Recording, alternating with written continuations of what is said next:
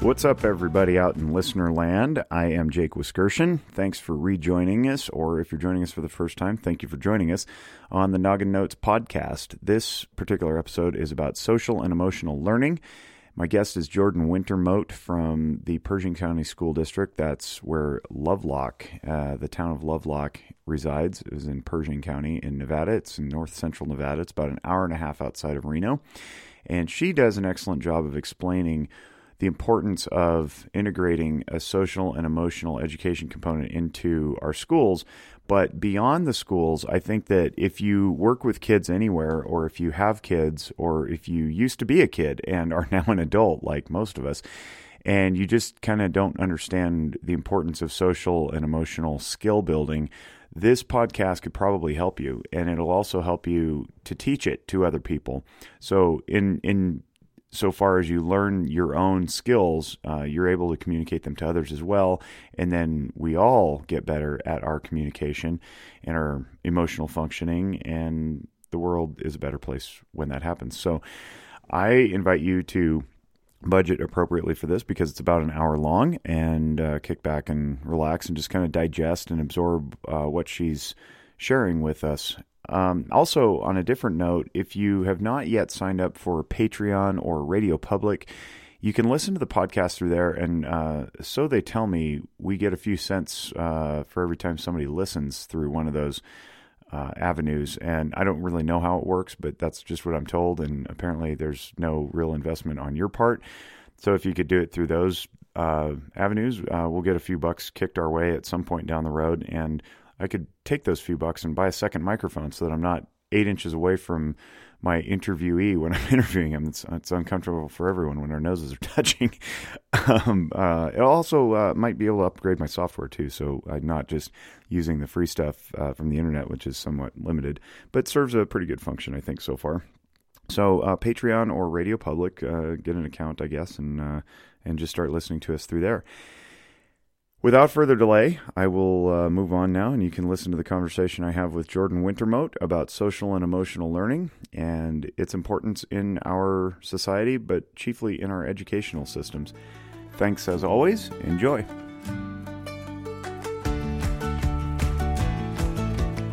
Welcome back, listening audience. We are doing a cool interview this week with Jordan Wintermote. Hello. Hi. You might want to scoot closer to the microphone. Okay. Can you hear me now? Yes, thank you, Verizon. Guy with glasses who now works for Sprint.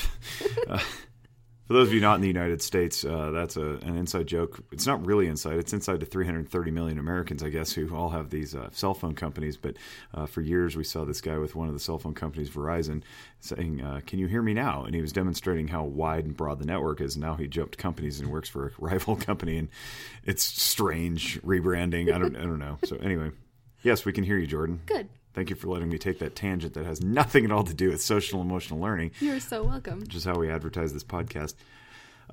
So in Noggin Notes, if you're new to the show, what we try to do is introduce people, obviously, to psychological concepts that help people understand things. But we also tackle much broader things, anything that has to do with wellness and learning and insight and so forth. But a big component of that is education. And so a couple of weeks ago, we had a couple of school counselors on from South Dakota.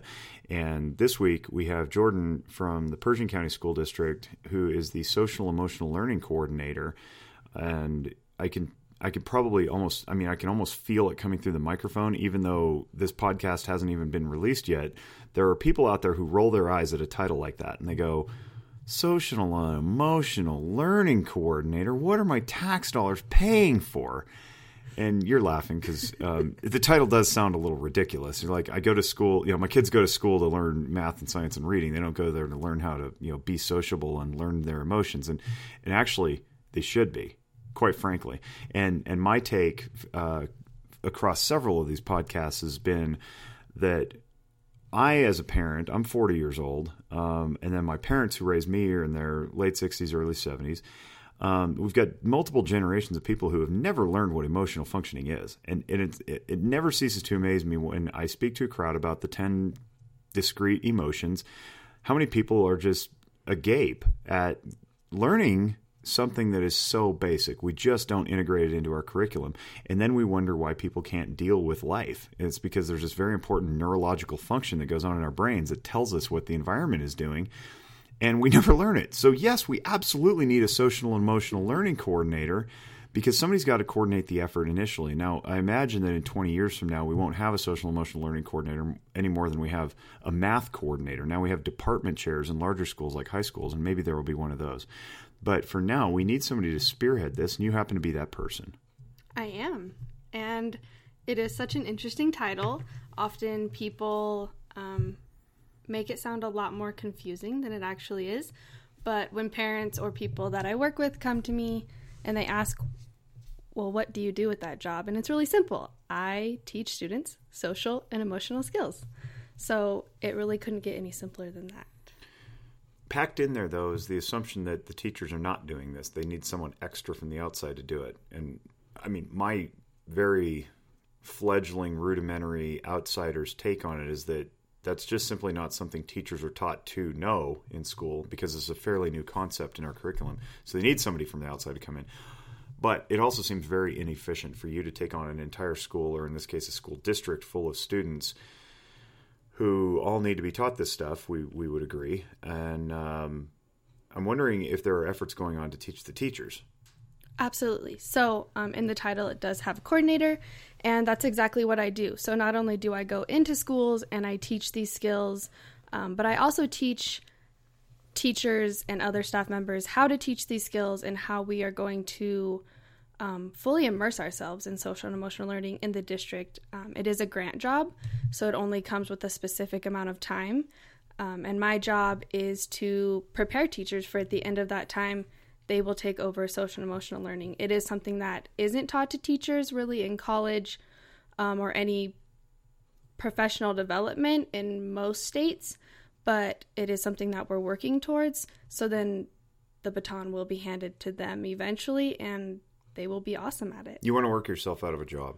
I mean, exactly. The grant will end anyway, and your job will disappear. But before that happens, you want to have left an indelible mark, such that the baton will be carried by someone else, like you said. Yes. Or did you say torch? Baton. Baton.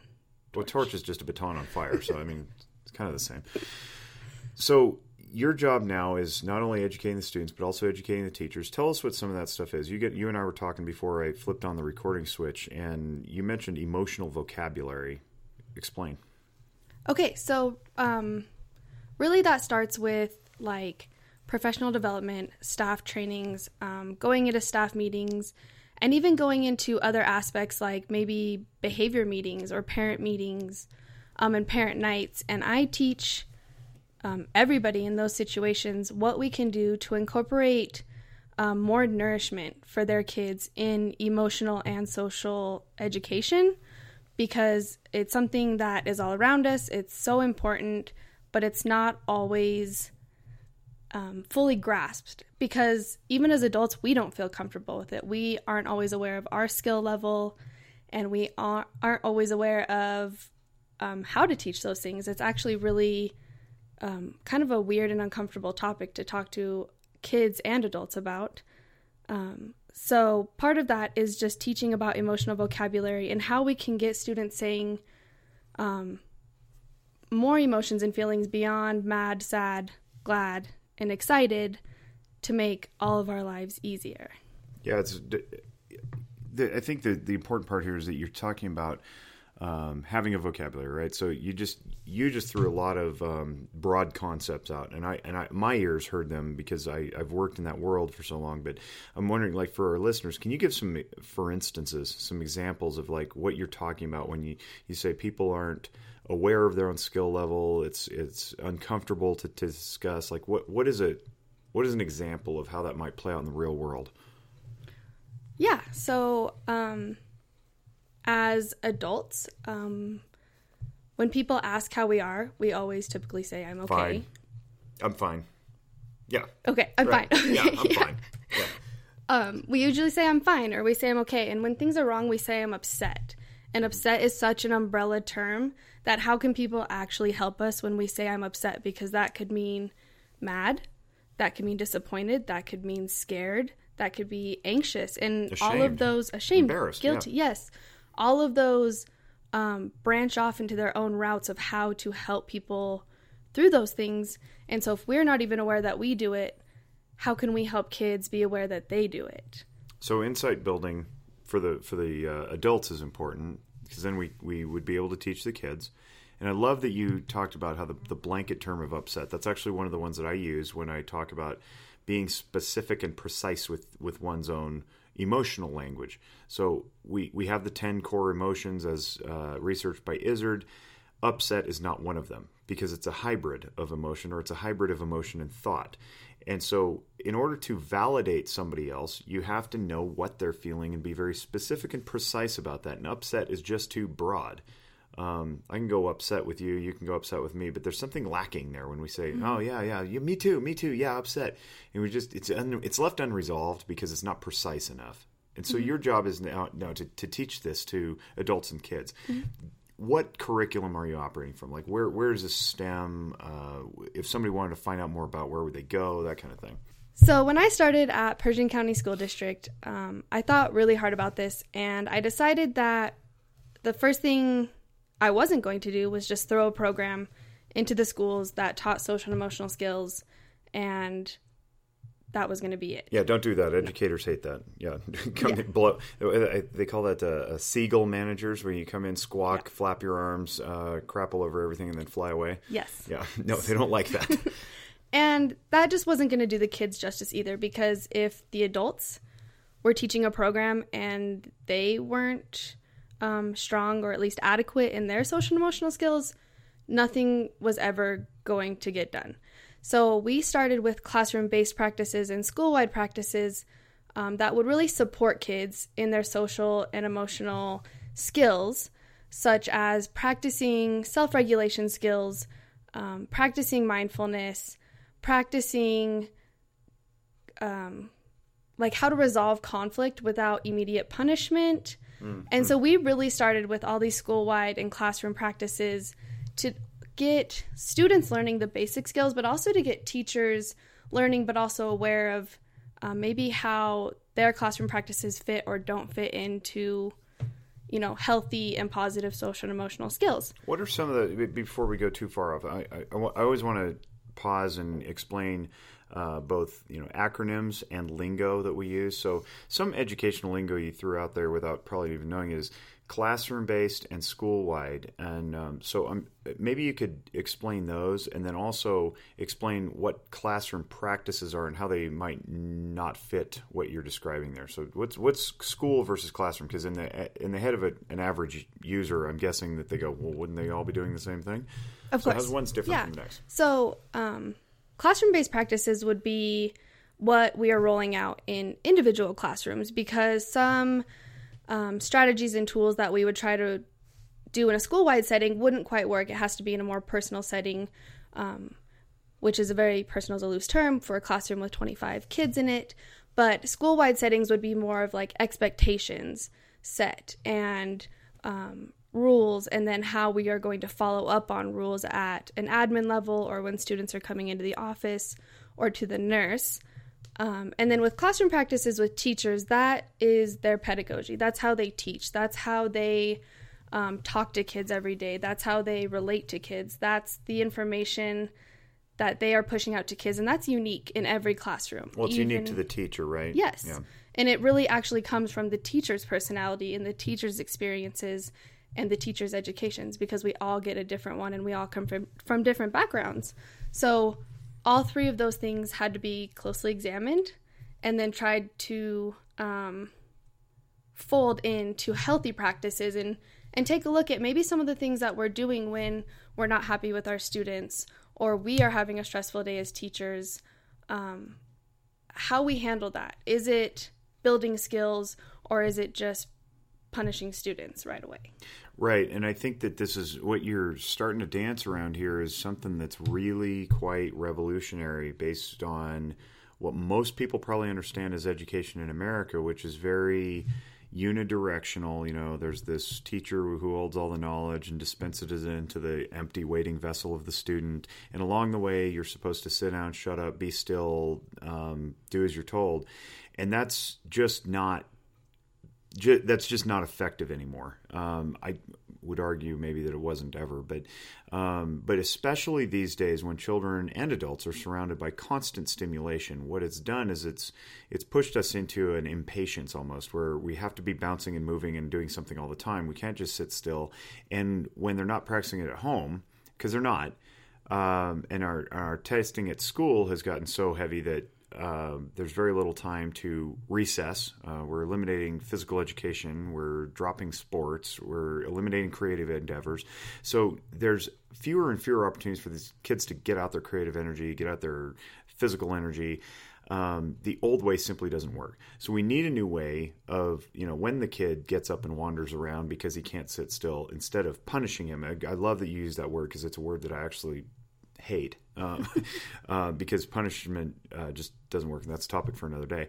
But instead of punishing the kid, what can we do to take what that kid probably has as a plus, such as his nervous energy, that could be channeled into something productive? He still needs to get through math, but let's try to reach out to him and do something creative and different. And that inherently, what I'm hearing you say, is incumbent upon the teachers to evaluate themselves in order to get through and not look at them through the old lens. Yeah. So they got to look at themselves. They got to grow, and then this vocabulary that you're talking about would I guess be implemented in that moment. You'd say something like, "Hey, looks like you're nervous," or "Hey, looks like you're excited," rather than "Johnny, get in your seat." 100%, yeah.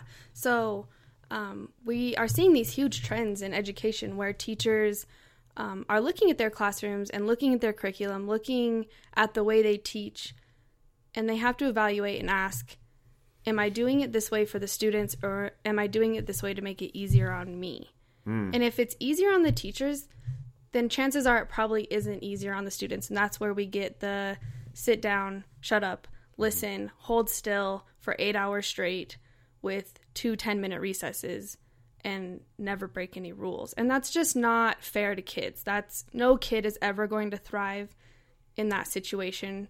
And so we see these trends like flexible seating, where kids who have all this energy maybe don't have to sit in one chair all day long, and they can move spots, and they can choose seating arrangements that let them bounce or let their legs wiggle. And we see positive reinforcements, and we see corners of classrooms where kids can go to calm down, where they can self-regulate instead of having a blow up in the middle of class because of one small thing that sent them over the edge. And we're really taking a look at how we talk to students. Are we talking to students like we are above them? Or are we talking to students like we care about them and we are there to help them and we are there to support them? And we have to really take a close look at that. And that's where we started with social and emotional learning. I love it. And as you're saying this, I can imagine in my head some people who want to cling to yesteryear getting this very visceral defensive response saying, kids should learn to, be obedient and obey authority and sit in their seats. And I guess that probably is because the reason they're having that reaction is probably because that was what they experienced. And so they're seeing it through that lens, which is fine. And it's also because it's been that way for so long that it's not just in schools that was occurring. That was in the corporate world, where education begat this very conscripted, uniformed, factory-oriented model of education. And then children graduated. They went to a little bit more unique education, perhaps in college, or they didn't, but then they ended up in a corporate environment where there was a very hierarchical power structure. And then I think what started to tilt all that on its ear was the dot-com era, where we had places like Google and Yahoo erupting and doing these creative learning environments at their corporate offices. And so that it was a fun atmosphere. And it turns out they were super productive, and they made millions of dollars, and they created products that changed everything. And now what we're saying is, well, you know what? That old way probably worked in the old way, and it's not working anymore. And we have some evidence outside of the school setting, the educational setting, that says if we let people just be who they be, then we're all going to benefit. I guess counterbalancing this is that you got federal standards now, and you got to like make kids take tests in order to guarantee funding. And this methodology may not play out in a proficiency exam. And are you seeing that? Like they're pushed back from teachers, like, I can't let my kid just bounce around. He's got to learn his times tables. Yeah. So we do have some pushback in that sense. But we always remind teachers that being able to sit and being able to listen are also skills. We can't just expect kids to have them. They are not innate. They are not natural. We have to teach them. And that also comes from social and emotional skills. But I feel like most of the pushback that maybe I get or I don't get, and I've seen or heard from talking to other people, is it's just uncomfortable. It's uncomfortable to completely change your classroom. You can change where kids sit, change the way you teach them, and change the way you talk to them. And we had a conversation, the two of us, earlier this week about there is comfort in being where you're at, even if where you're at is horrible. And somebody like me, a social and emotional learning coordinator, can come around and tell you that on the other side, with just a couple different changes and teaching your kids new things and a little bit of your time being taken up, you can have better classroom management. You can have less behavior problems. You can have so much more learning going on, and you can have better relationships with your kids. But some teachers don't want to do that. They are so comfortable where they're at. Right, totally. And I see that in families that I treat. Mm-hmm. And all that you're talking about there, that we'll call it a homeostasis. That's a pattern that somebody is in, and they're used to it and they're comfortable with it. That homeostasis is very hard to change because it's predictable and it's familiar and it's comfortable, even if it's not working. Mm-hmm. So how do you get them out? So this is how I did it, which is a little bit different because working in Pershing, we have 4 schools. Mm-hmm. We aren't large in numbers, so I was able to do this. And I've seen it work for also people in bigger districts when they have bigger teams besides just one person. I pushed into classrooms. I went into classrooms for 30 minutes a week, even though that was not built into my job. I decided that I can't just ask teachers to do this. I can't tell them that they have to do it, because who am I to say that? So I set up times for them to come into their classroom for 30 minutes a week, and I created lessons, and I did activities like morning circles and self-regulation practice. M-O-U-R-I? Like they're sad? Oh. No, morning like... good morning. Good morning. What do you do in a morning circle? This fascinates me. They are amazing. Now that I know that they're not sobbing. I guess you could have it either way. But in a morning circle, kids come together and they sit in a circle, which is such a powerful shape. Everybody is equally close or apart from everybody else. Nobody's left out. Everybody's facing each other. It just brings everyone together. And you just talk about different things. There's no right or wrong way to do it. You can buy curriculums for it. You can make up your own. You can just let it come naturally with your kids. And you talk about different things. Maybe it's skill building. Maybe it's how their weekend went. You find out new things about each other. But all these kids are learning together.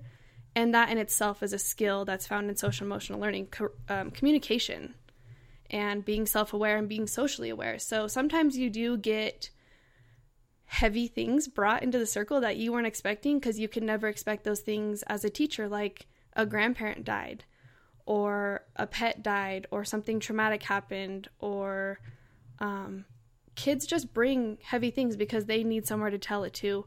And what a better place than in front of 24 other kids that it might traumatize them also. And a lot of teachers were scared about that, like what these questions might bring up, but it's always worked out great because kids learn how to help others.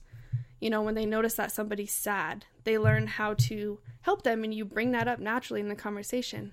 Johnny's feeling sad because his grandpa just died. Has anybody ever felt this way? Can anybody help him? Can we come up with an idea of how we can make him feel better today? Or maybe something that we can write to his family. And you just have these natural conversations. And one really important part of it is if you do it every morning, kids know that every morning they're going to come to school, they're going to join a circle, they're going to have a place to talk and communicate and be friends, and they're not going to be worried every morning about what's school going to start like today? How is my day going to start, or how is my day going to end?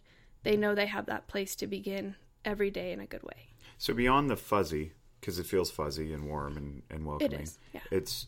It's practical because as anybody who's listened to this podcast for any length of time would know, the only way we connect as human beings is through emotion. We can't connect through experience because we all experience things differently. We don't emote differently, though. An emotion in you is the same as it is in me.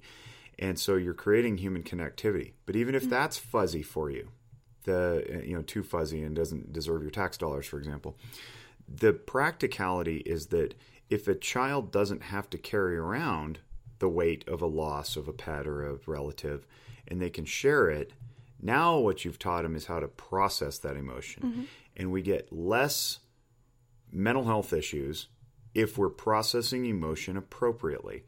And what this has done is it's given an environment for that. And the circle in and of itself, I love how you said that. It's like everybody's equal around a circle. Like you're all sitting there and there's no hierarchy. And in case that there's somebody listening who thinks that's a new thing, it's not. So goes the legend that King Arthur did that with his knights at the round table so that everyone was equal. There was no better knight. They all had equal footing. Circles have been around for thousands and thousands of years, and they are powerful.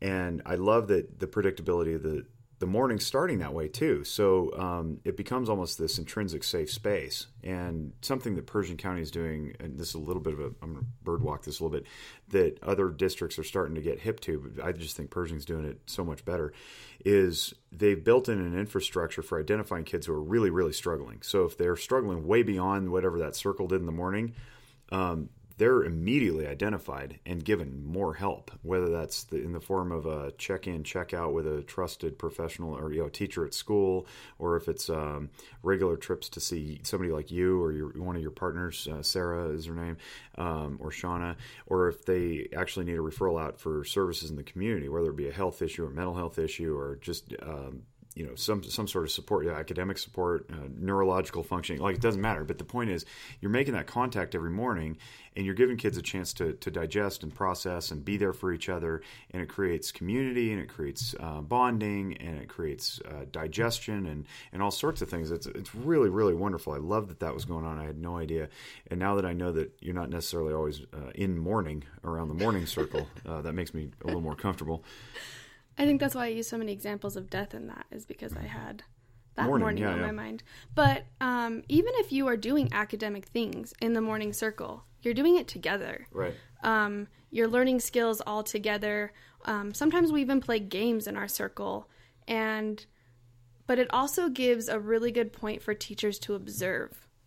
So if they're observing that one child has been really anxious or really sad or doesn't want to join the circle, but one kid's playing with his shoelaces, then they can take that to the school counselor, and that in itself is data in a form that's showing something is making this kid not okay during morning circle, and he doesn't want to talk to us, he doesn't want to talk to me, or she just feels so unsafe in circle. How can we support her? How can we all come together and check and see what's going on academically, socially, emotionally, behaviorally, or with the family? It gives a really good starting point for all of these things. It does. And from my perspective as a clinician, it gives me a little window into their lack of emotional intelligence, or their lack, I won't say intelligence because in our ears it sounds like you're not dumb, you're not smart, or you're dumb or something. But emotional intelligence could also say, could just say emotional awareness. So if you're not able to appropriately digest and tolerate your own emotions, that'll come out in something like a morning circle, or that would otherwise get overlooked if the if the environment were purely academic. So if you're just going, you're like, all right, 9 a.m. it's math time because math goes in the morning because we've got studies that say that you learn math best in the mornings. I know this. Then you may miss that the kid's distracted because she's not eating or whatever. But that will come out in a community setting with other peers. Exactly. So for anybody who might be listening to this and is a teacher or works with kids, morning meetings or morning circle or afternoon circle, anytime, it's a really great place to start with kids with skill building. Businesses do it, team meetings. Yes. Yeah. So it's a great place to start. And some of the other things that I did when I was pushing into classrooms was we worked a lot on identifying emotions within ourselves and in others. So how to be self-aware of our emotions, what different emotions feel like in our body, because they are so different, and it's a really good indicating starting point for kids, and how we can tell what emotions look like in other people. And then from that, we built on to self-regulation. And I focus on self-regulation a lot because I think it's something that's really sticking with our kids. They really needed at the time when I started this. They didn't know how to calm themselves down, and they weren't really aware of the fact that they're in control of their body. Their peers aren't in control. Their teacher isn't in control. They have to be the ones in control of how they feel and their bodies. And then we touch on other things like how to have healthy relationships and how to make healthy decisions and how just, empathy. That's a big one. Empathy is a huge one that we are working on also. Empathy, by the way, is different from sympathy in that empathy is you feel as someone else feels, and sympathy is feeling sorry for someone. And that's not useful because nobody needs your pity. They do need to feel like they're understood, and the way you do that is to empathize. You identify with what they're feeling. The way you do that is you take a guess, and you guess based on body English. And if you know what your body does when you feel something, or your face or whatever, then you see that in someone else. You can make a reasonable stab at what they're feeling. You're like, oh, you look sad. I am sad. Thank you. And then boom, there's that connectivity. And immediately, what we know from research is when we validate emotion, it takes people out of that limbic state and returns them to reason. And then we can start moving toward a solution, because you can't get there if your frontal lobe is not working and you're in full limbic state. So that's awesome. I love the empathy piece. And it is really awesome to see when it's working, because that's honestly where the magic happens. All the pillars of social and emotional learning, which is self-awareness, social awareness, self-regulation, good decision making, and relationship skills, they all come together when kids show empathy, because they have to be self-aware of what emotions look like in them. They use that to be socially aware and recognize emotions in others, and based on how they think other people are feeling, it impacts their decisions. They want to make better decisions. They want to be kinder. They want to be more helpful, which builds healthier relationships. So they all just come together, and it ties a bow on it, and it's really awesome to see them all work together.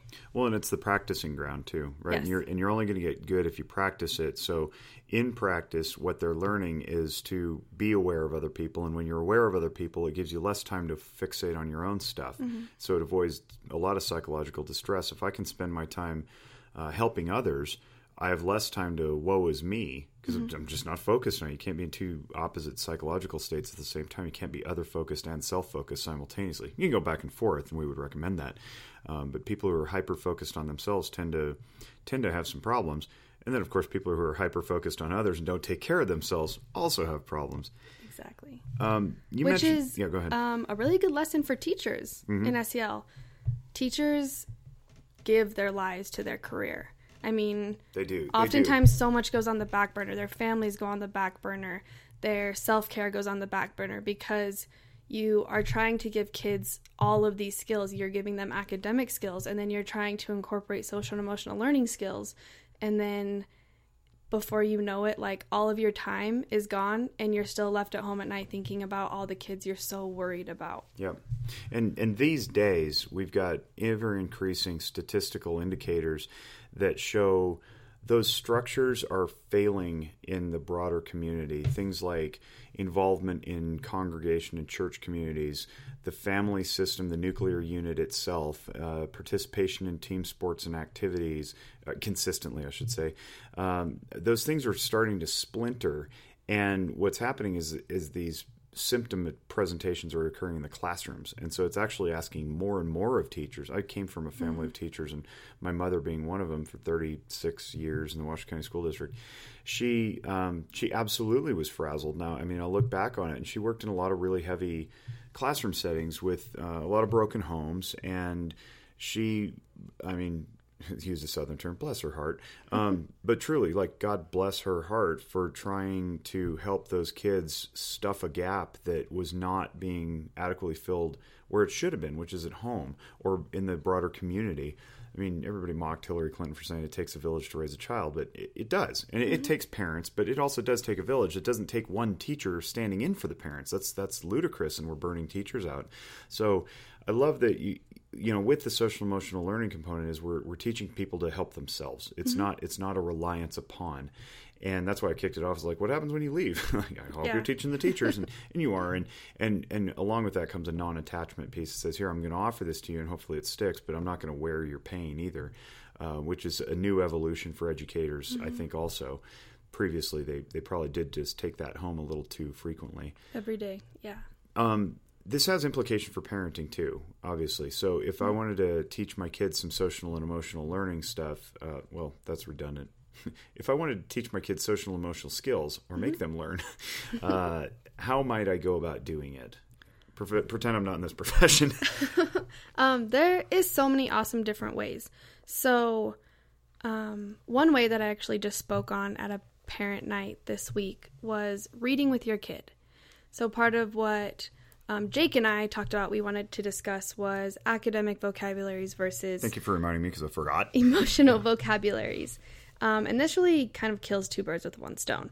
When we are reading with our kids, and studies show that you should read with your child every night because then by age, 6, they've read so many hundreds of thousands of words, and it builds that vocabularies. But you also have the perfect in to focus on social and emotional skills and focus on emotional vocabularies because 90% of children's books probably have some sort of social and emotional competency found within it, or multiple competencies, because they always have a storyline about friendship or about emotions, or calming ourselves down. Somebody's crying, somebody's stuck, somebody's, right? Yes, exactly. And so as adults and kids, we tend to kind of like skip over those words and the strategies that characters in books use because either we've worked on them so much that we forget that we have to teach kids them, or we feel so uncomfortable or have a lack of those skills that we don't really recognize it in books. And so when we take the time to stop in a book, and even though we are still working on academic vocabularies, academic plots, themes, all those things, if we take the time to stop and ask questions and notice that the emotions that characters show in books, and notice how we could tell what emotion the characters in the books were showing based on faces in picture books or descriptions used by the author, and then we build off of those, so they're learning numerous different ways to describe emotions, but then typically they often name ways that they tamed those emotions, they regulated them, they rebuilt their friendships, they made healthy decisions even though they had lots of different choices. And when we stop and ask those questions, like, what other choices did this character have? Or how do you know that they felt this emotion? How could you tell? Or what if they were feeling numerous emotions? Have you ever felt this emotion? If you were in this situation, what would you do? If you and your friends got in a fight like this, how could you make it right? Then we are building those social and emotional skills. We are finding the SEL components in the books. We are teaching our kids them. And then we're also modeling them when we help relate it to students or relate it to our lives. And I might say students a lot because that's what I'm so used to, but students, children. But when we relate it to ourselves, that's where the kids learn from it because they can say, oh, I've had these fights with my friends, or I felt this emotion when this happened, and I recognized it because my stomach felt like this, or my hands felt like this. And then they start to recognize it in the world around them. If you're a parent listening to this and you're suddenly overwhelmed or you think you're under-equipped, I will tell you that you're not. You already know this stuff and you're already practicing it. You're just probably not aware that you're doing it. So my invitation is, while you're reading to your kids, don't just blow through the book to get the book done, but pause and look at the pictures the way your kid's looking at the pictures, especially if you have young ones like mine, 3 and 1 presently. Look at the pictures and look at the faces in those pictures and ask your kid what the kid thinks they're feeling. So Berenstain Bears is a good one. There's lots of emotional expression there. There's always a lesson. Even Curious George, he's always getting into mischief, right? And you can point out, what do you think George is feeling? What do you think the man in the hat feels? What do you think the baker who is kicking George out of the donut shop feels? And your kids will have an answer. They'll take a reasonable guess. Don't think that you have to have this stuff mastered or that you have to have yourself mastered. I certainly don't. And I do this for a living. That's why they call it a practice. I'm continuing to practice. So don't think that you have to be on top of the world, that you have to have some fancy education to do it. You can just start doing it. And if you don't have books, or you're not good at reading, or that's awkward and clunky for you, do it with movies. And I assign movies as homework to my clients all the time who are stuck emotionally. And I assign Disney movies specifically because they run the gamut of emotions, and there's usually animal characters in there that kind of take it out of the realm of humanity, so it's easier to identify with fish in Finding Nemo. And if you're a parent, that opening scene is heart-wrenching if you let it be. If you let yourself really soak in there and be like, what do you think Nemo's dad is feeling when the barracuda comes and, eats all his eggs, and his wife? Sorry, spoiler alert for the 15-year-old movie. Then you can pause and go and ask, what do you think Nemo's dad is feeling right there? And then immediately he finds the one little egg F. What do you think he's feeling there? And then you see that I don't want to call it neurosis, that's a Freudian term, but that anxiety, that protectionism throughout the movie, like, this is my one kid, like, I only have one left, and he won't let him go out and all that stuff. Like, what's he feeling there? Well, he's feeling nervous, he's feeling scared. So this stuff, parents. If you're listening, you already know this stuff. Now all you got to do is communicate it to your kids. And it's okay. They've probably watched the same movie 15 times if your kids are like mine. Next time they watch it, don't argue. Just, that movie again? Yeah, put that movie on again. But sit with them and grab the remote and pause it. And look at them and say, what do you think they're feeling? What do you think they're feeling? And just drill it into them. And then you'll both develop it, which is really super cool. And you'll get to bond with your kid. Yes. What better? Don't just turn on the screen and, let them veg out, but actually making an educational lesson. Perfect. And yeah, it's everywhere around us. And then kids will recognize it. And it is amazing.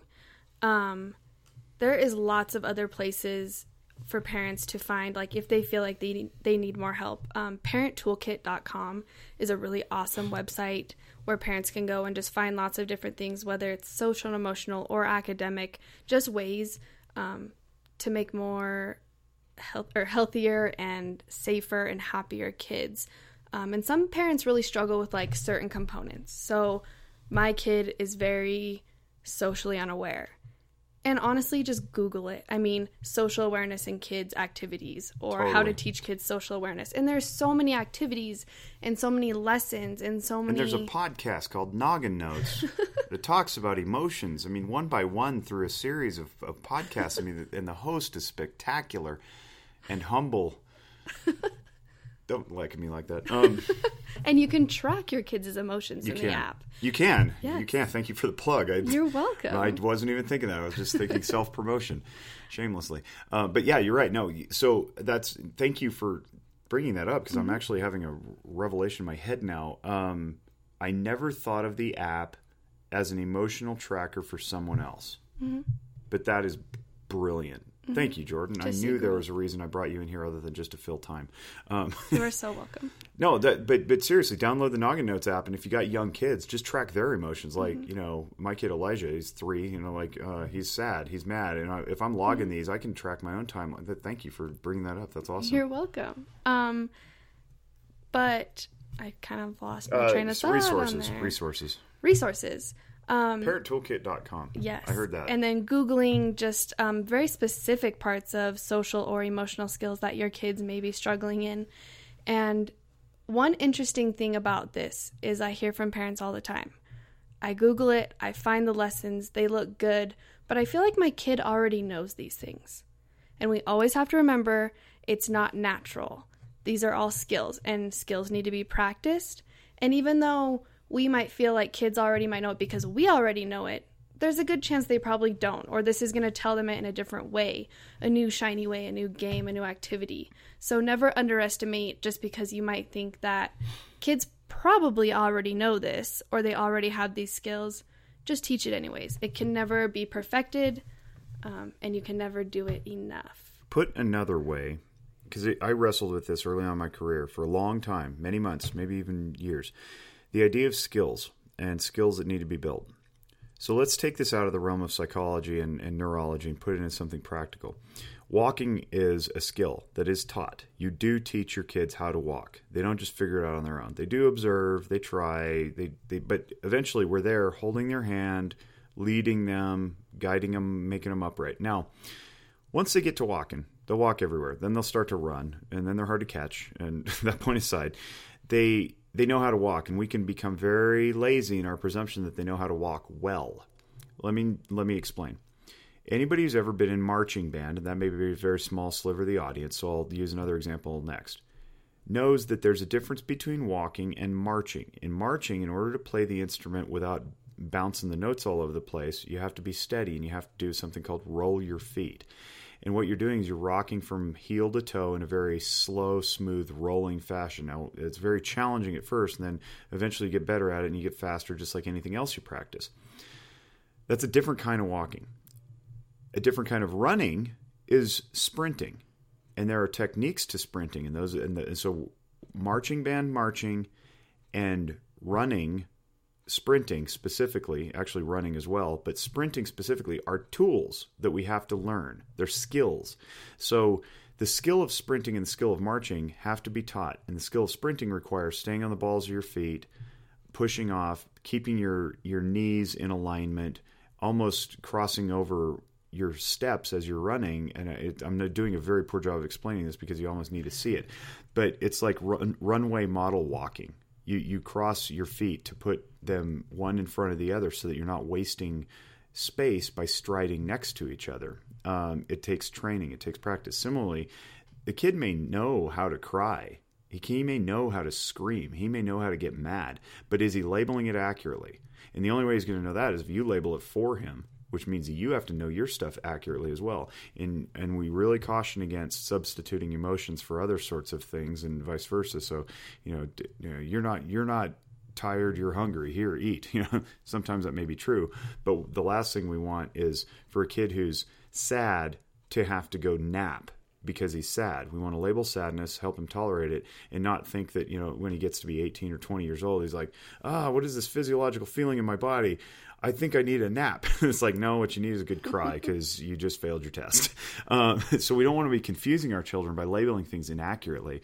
So that does require a little bit of homework on your own part, knowing your own emotions. And you can do that yourself too through a bunch of YouTube videos and websites and personal practice and so forth.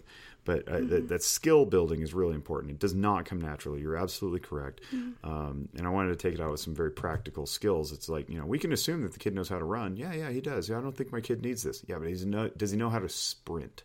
So that takes extra training. Mm-hmm. And another tip for parents or anybody who works with kids, teachers, is to never take emotions away from kids. So I teach emotions all the time. Invalidation, you mean? Invalidation, yes. Mm-hmm. Thank you. I couldn't think of a correct word. That's okay.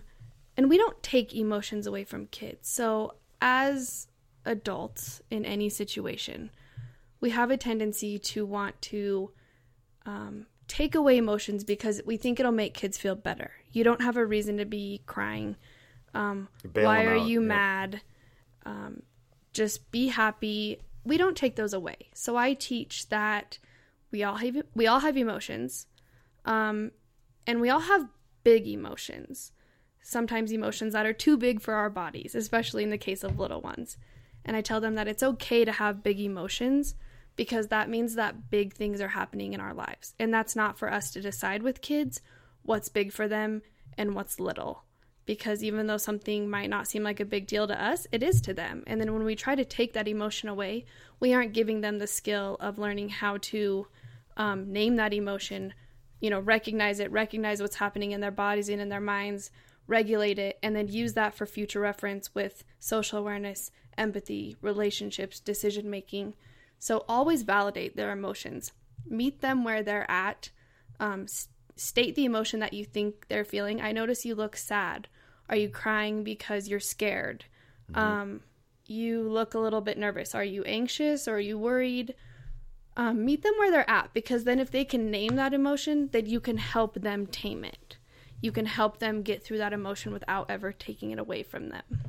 For people listening saying, yeah, my kid screams and screams and screams, and it doesn't matter how much I validate, he just keeps screaming. That's part of the process, and it is unpleasant, absolutely uncomfortable to watch, and totally necessary. If we can intervene at certain times to say, hey, this is not appropriate to cry over this thing, and you are teaching at that point. It's not appropriate to cry over spilled milk is a great one because it's just milk and it just spilled, no big deal. You can mop it up. And what you're teaching is that there's a tolerance level there for certain things. What we don't want to do is flood them with adult interpretations of childhood things. We want to just let them feel it. And I teach that emotions last between 3 and 9 seconds because then the event that triggered them is gone and the chemicals should have passed through your body and your brain. And so let them have that few seconds. If it goes on for minutes and then minutes turn into dozens of minutes, what we want to do is we just sit with a minute, even if it's in the middle of the night. We just have to sit with a minute because otherwise if we invalidate them, we risk invalidating them again, and then we get into a power struggle, and then you're never going to be able to reach in and turn somebody's brain off. No. So the best way is just sit there and let them know that it's okay. And eventually those bursts will shorten, and eventually they will just become more appropriate. So the midnight screaming turns into midnight whimpering, turns into midnight, I'm awake, what's going on? Oh, I'll just put myself back to bed rather than, screaming. And similarly with the spilled milk or the dropped whatever, the broken toy, let them feel it. Let them cry, and I encourage, give them permission. Say, you cry as much as you need, buddy. I'm not going away, and I'm not going to take it away. And then, if 20 minutes rolls and it's still crying, just go back and remind them. Keep crying if you need to. By the way, your toy's in the trash and we could move on. And then you're demonstrating to them that you have moved on also. So, there is a flex there, and don't worry about that. If it gets really bad, ask a professional. Yeah. But, that's great feedback. Don't take stuff away from them because it's real for them. And I love that sentence. I'm not going anywhere and I'm not going to take this away. Yeah. And that is part of meeting them where they're at and we can also ask them questions too. I feel like we, as adults, we feel like we already have the answers to maybe why kids are feeling what they're feeling or why they're showing certain behavior. So if there is spilled milk, are you crying because you're worried that you're going to get in trouble? Are you crying because it scared you? Are you crying because you lost it? Yes. Yeah. And that gives them power too. So part of social emotional learning is empowering kids. Because when we empower kids and we teach them these skills and we build them up, then they become advocates. And then eventually when they're crying, they're saying, I'm worried. I need a break. Yeah, give me, Yes. Here's what you can help me. And that's a huge part of emotional vocabulary. Get out of my room and leave me alone. I just want to be upset right now. Yes. Even though it might not always come out super respectful. Right.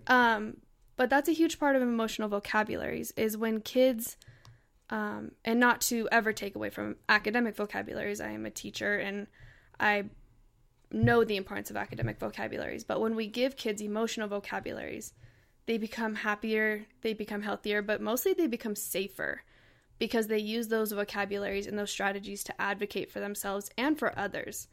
I need a break. They can tell you the difference between like when they're scared, I'm feeling trapped or I'm feeling anxious, because those are two huge emotions that require different things. One requires self-regulation and one requires probably like adult intervention. And so we empower them with the tools and the words to advocate for themselves. And that is huge. Something else I want to add, because we're approaching an hour here, and thank you for that. But we also have lives to live. I wanted to mention that when kids blow up on us, when anybody blows up on us, spouses, loved ones, good friends, it's not about you. And yet it's exactly about you, because they trust you enough to believe that you're safe enough to unload on. And it's kind of an honor. And I did not realize that until some point in my career when it was pointed out to me, and I immediately started crying because I realized the value of my presence with this one kid, that I was that to him. I was safe enough for him to unload his stuff upon so that he could find some release. And we don't want to disrespect that. We don't want to dishonor that. When your kids are screaming and yelling and calling you names and telling you that you're the worst parent in the world or the worst teacher on the planet and they just wish you'd just go away and they're dropping F-bombs, sit there and take it. And I recommend telling them that they can keep doing it and that you can take it, because you can, after all. I mean, what's the alternative? Mm-hmm. I can't take this anymore. Well, then what? Like, you burst into flames? Or, I don't understand. So, yes, you can take it. You can tolerate it. And if you give somebody permission to do that, it validates, it empathizes, and it de-escalates. Mm-hmm. And then when they're de-escalated and they're validated and they're empathized, if that is a word that I can make up. It is now. You have verbed them. Then you can tell them that you don't appreciate the language. They don't need to use that kind of tone. And then we can explore solutions on how they can cope in the future with whatever it is that created that situation. But while they're doing it is not the time to tell them that it's not appropriate to drop F-bombs. It's not the time to say, you're disrespecting me with your attitude and your tone and your high volume.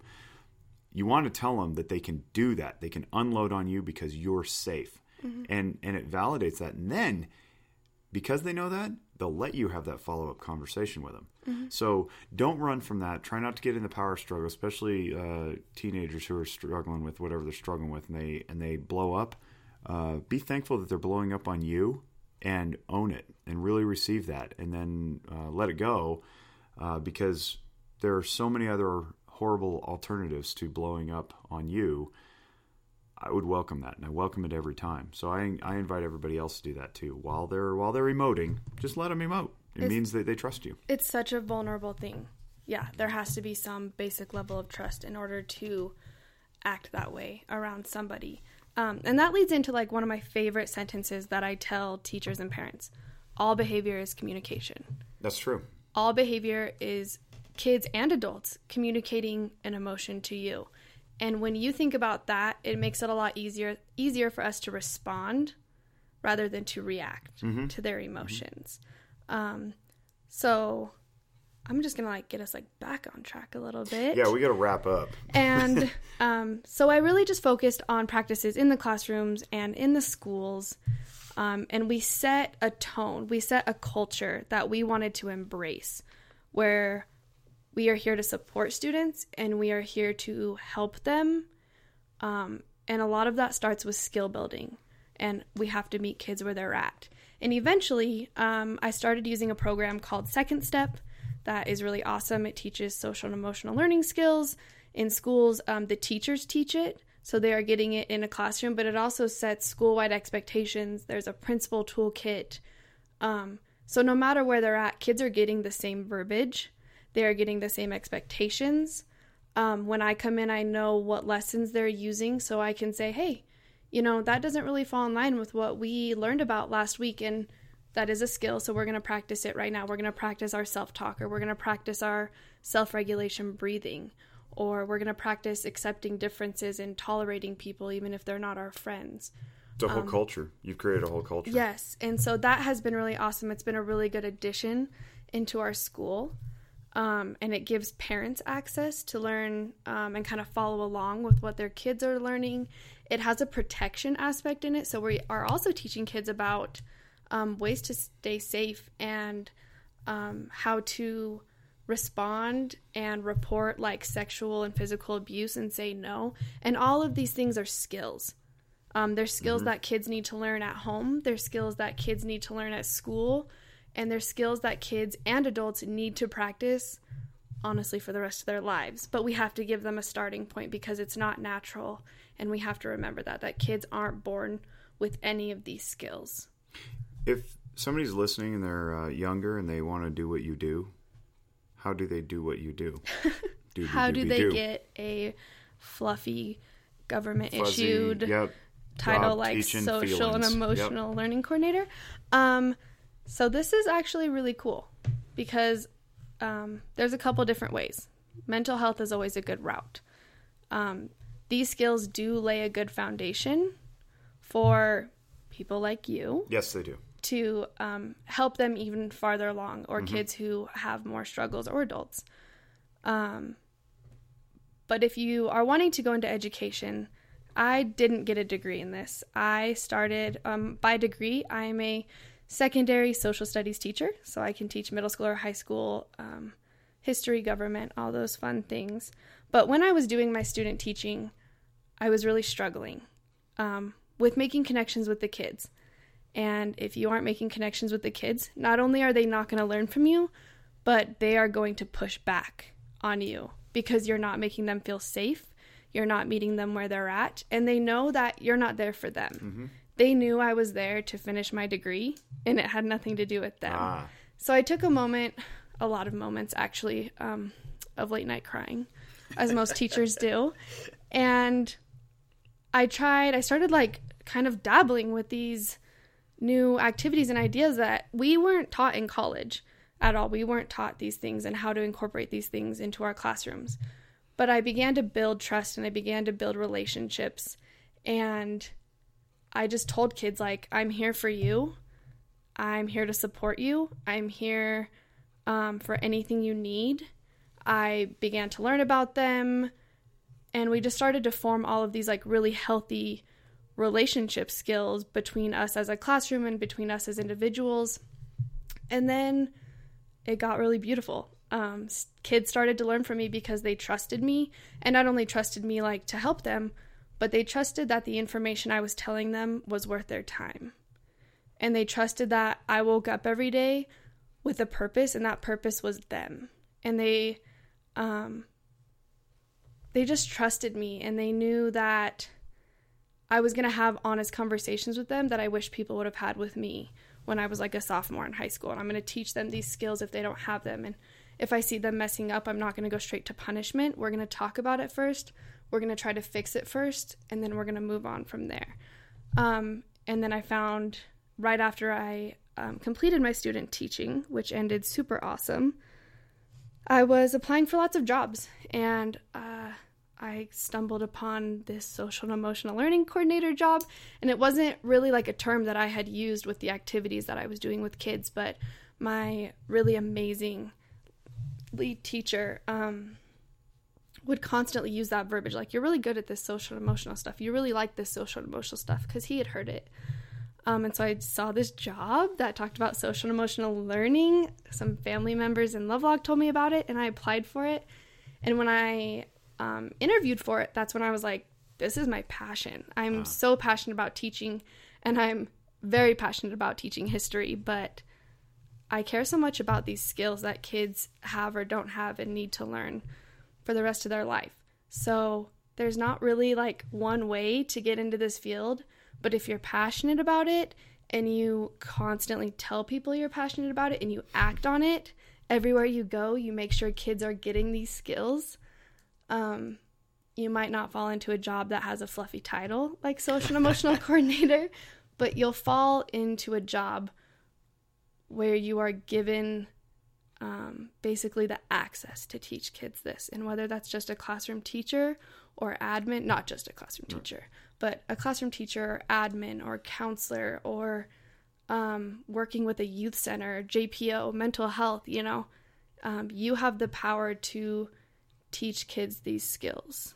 And so if anybody ever has any questions, I hope they will reach out to Jake or reach out to me, because it is an important field and it's something that's not going away, even though it's kind of like a buzzword right now, social and emotional learning in education.